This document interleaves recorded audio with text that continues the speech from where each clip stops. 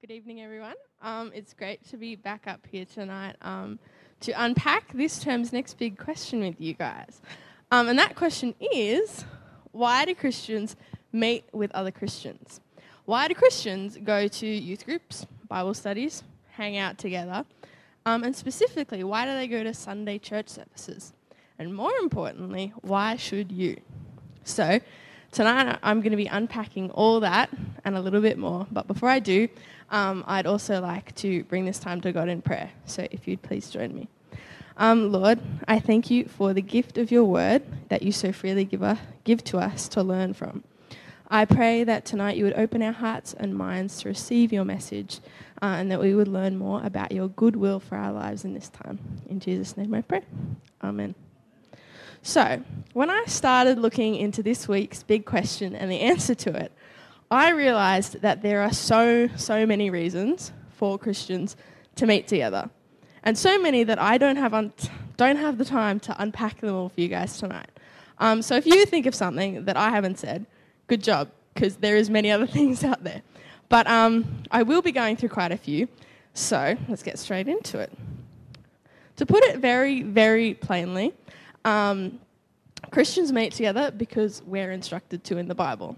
A great place to see this is Hebrews 10:24-25, where the writer says, "And let us consider how we may spur one another on toward love and good deeds, not giving up meeting together, as some are in the habit of doing, but encouraging one another, and all the more as you see the day approaching." Christians gather to encourage and spur one another on towards godliness.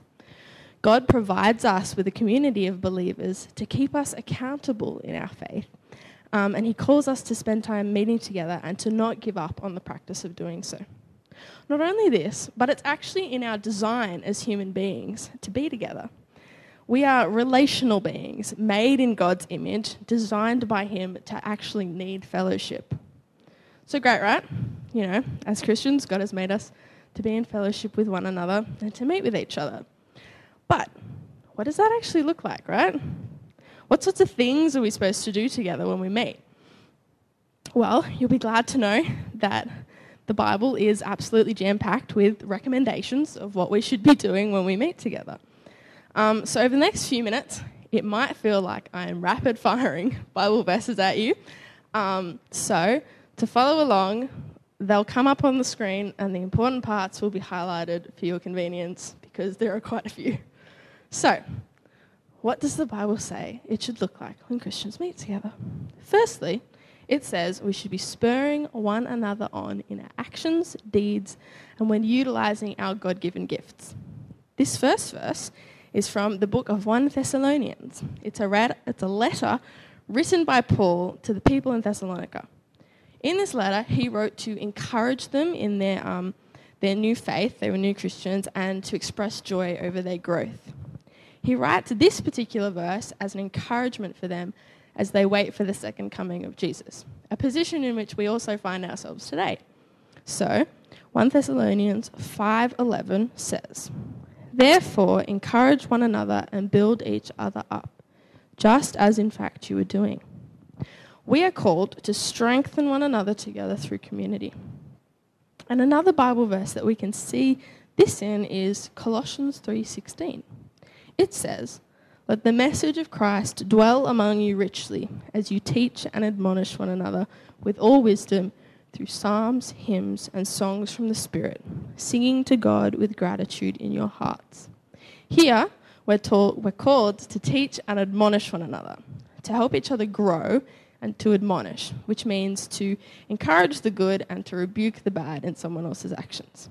But we must do all these things through Christ who dwells in us, and our gatherings must be centered around him. Now, when it comes to having individual roles within a gathering, I love to think about our spiritual gifts. Romans 12:4-8 says, "We have different gifts according to the grace given to each of us. If your gift is prophesying, then prophesy in accordance with your faith. If it is serving, then serve," and so on and so forth, as you will see up here. But what is so important about different Christians having different spiritual gifts? In 1 Corinthians 12 to 27, it shows us what it is to be a part of the body of Christ. Verse 12, just as a body, though one, has many parts, but all its many parts form one body, so it is with Christ. Every Christian has their own God-given gifts, like different parts of a body, with different skill sets. And we're all called together to work together in community to keep the body working through our individual skill sets. Verse 26 says, if one part suffers, every part suffers with it. If one part is honoured, every part rejoices with it. Now you are the body of Christ, and each one of you is a part of it. Without Christian community, we would be a bit like a hand without a wrist. Like skillful and very purposefully made, but kind of useless because we don't really have anything to move. And then we have in verse 18, but in fact, God has placed the parts in the body, every one of them just as he wanted them to be. If they were all one part, where would the body be? He gave the hand the wrist. Our God-given gifts are made to be used in community, to serve one another and together build up the people around us. Another thing Christians are called to do when gathering together is to join together in the praise and worship to God. Colossians 3:16 again is another great example of this. It says that we should be teaching and growing one another through psalms, hymns, and songs from the Spirit. Praise is a part of Christian community. Paul instructs the church in Ephesus to sing and make music from your heart to the Lord, always giving thanks to God the Father for everything. Worship and praise stem naturally as an expression of joy and thanksgiving to God for his provisions to us. But it's also a really important part and way for us to grow and build up the hearts and minds of the Christians around us. The final thing I wanted to look at when considering what Christians should be doing when meeting together is that we should spend our time gathering around and sitting together under God's word. The Bible is the foundation of our knowledge of God. It is God's word directly to us, and he instructs us to use it. Romans 15:4 says, for whatever was written in former days was written for our instruction, that through endurance and through the encouragement of the scriptures, we might have hope. The Bible gives Christians hope, a reason to keep soldiering on in a fallen and broken world. And not only that, but 2 Timothy 3:16-17 states, all scripture is breathed out by God and profitable for teaching, for reproof, for correction, and for training in righteousness, that the man of God may be complete, equipped for every good work. Not only does God's word give us Christians a purpose in this life, but it equips us for that purpose and for God's good mission. When Christians meet together, it is vital that we do so centered around Christ and God's word. From it, we learn, we teach, and we grow together, building each other up for God's good purpose and reflecting together on the hope for the future that it gives us. So that's what it should look like when Christians gather together. Meetings should be a place of learning, shaping, and growing together, utilising our God-given gifts as he desires us to. They should be full of praise and worship to God, and all things should be done gathered around and under God's word, the reason for our hope and purpose. But I've got another question that I wanted to ask and unpack before I wrap up tonight. When we're thinking about where and how Christians meet together, there's probably one place that comes to mind, and that would be church. But what is church? Church, as you and I most commonly know it, is a reference to our gatherings on a Sunday. But church is actually more than what just happens on a Sunday. Church is a people, not a place. Church happens when God's people gather together centered around Christ. It is a reflection of the great gathering all Christians will one day be a part of in heaven with Christ. Now, I'm not saying that Sunday church services aren't real church, but it's not the only way that Christians can gather together while fulfilling God's will. You could go to Bible studies or youth groups, or even just spend deliberate time with other Christians. However, There is something about a Sunday church service that is different to, say, a Bible study or a youth group. For example, most Bible studies don't spend a lot of time in praise and worship, and youth group has a pretty distinctive age cutoff.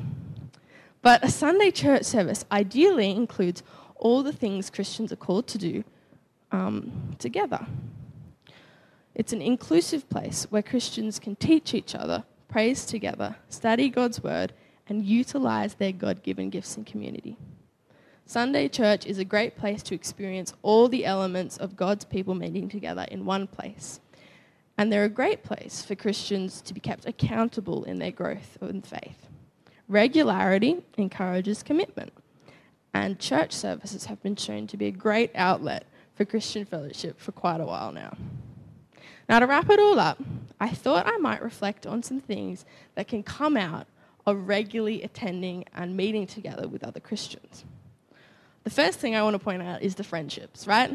Relationships that go beyond service level conversations and interactions, where you can share wisdom with each other and the joy of worshipping and being under Christ.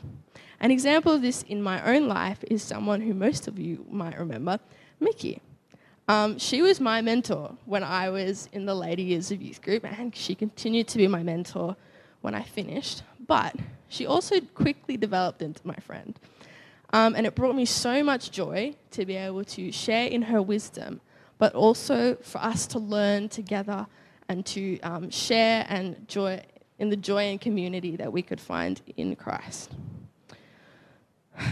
There's also the ability to do this more broadly at like Bible studies or church services. The ability to open God's word together with other people.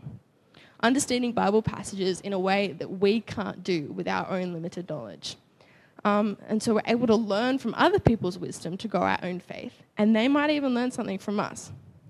And I think one final thing that I absolutely love about sharing in community with other Christians is the ability to give to others, but also to receive back from them. For me, I absolutely love serving at church and assisting on a Sunday night with playing the piano for worship. But I'm also so thankful for all the other people involved in this service, like the people who take time to prepare supper so that we can enjoy that all together in community once the service is over. God gives us all unique opportunities to serve, and through that, we're able to provide for others and for one another, which I think is such an amazing thing to be a part of. So Christians should meet together not just because we're told to. We should meet together to learn, to spur one another on in God's good mission. We should participate in praise and worship together, serving one another with our God-given gifts. And whenever we meet, however we meet, we should center ourselves around Christ and the ultimate sacrifice he made to allow us the hope we now hold for our futures. Let me pray. Lord, you are so good, and I thank you for the instruction you give us in the Bible regarding Christian community. I pray that we may seek to have all our gatherings and meetings reflect your purpose and mission, that they may be places of joy and welcoming to anyone seeking to join, and that we may remember constantly the gift of life and hope that you give us through Jesus' sacrifice. And in his name I pray. Amen.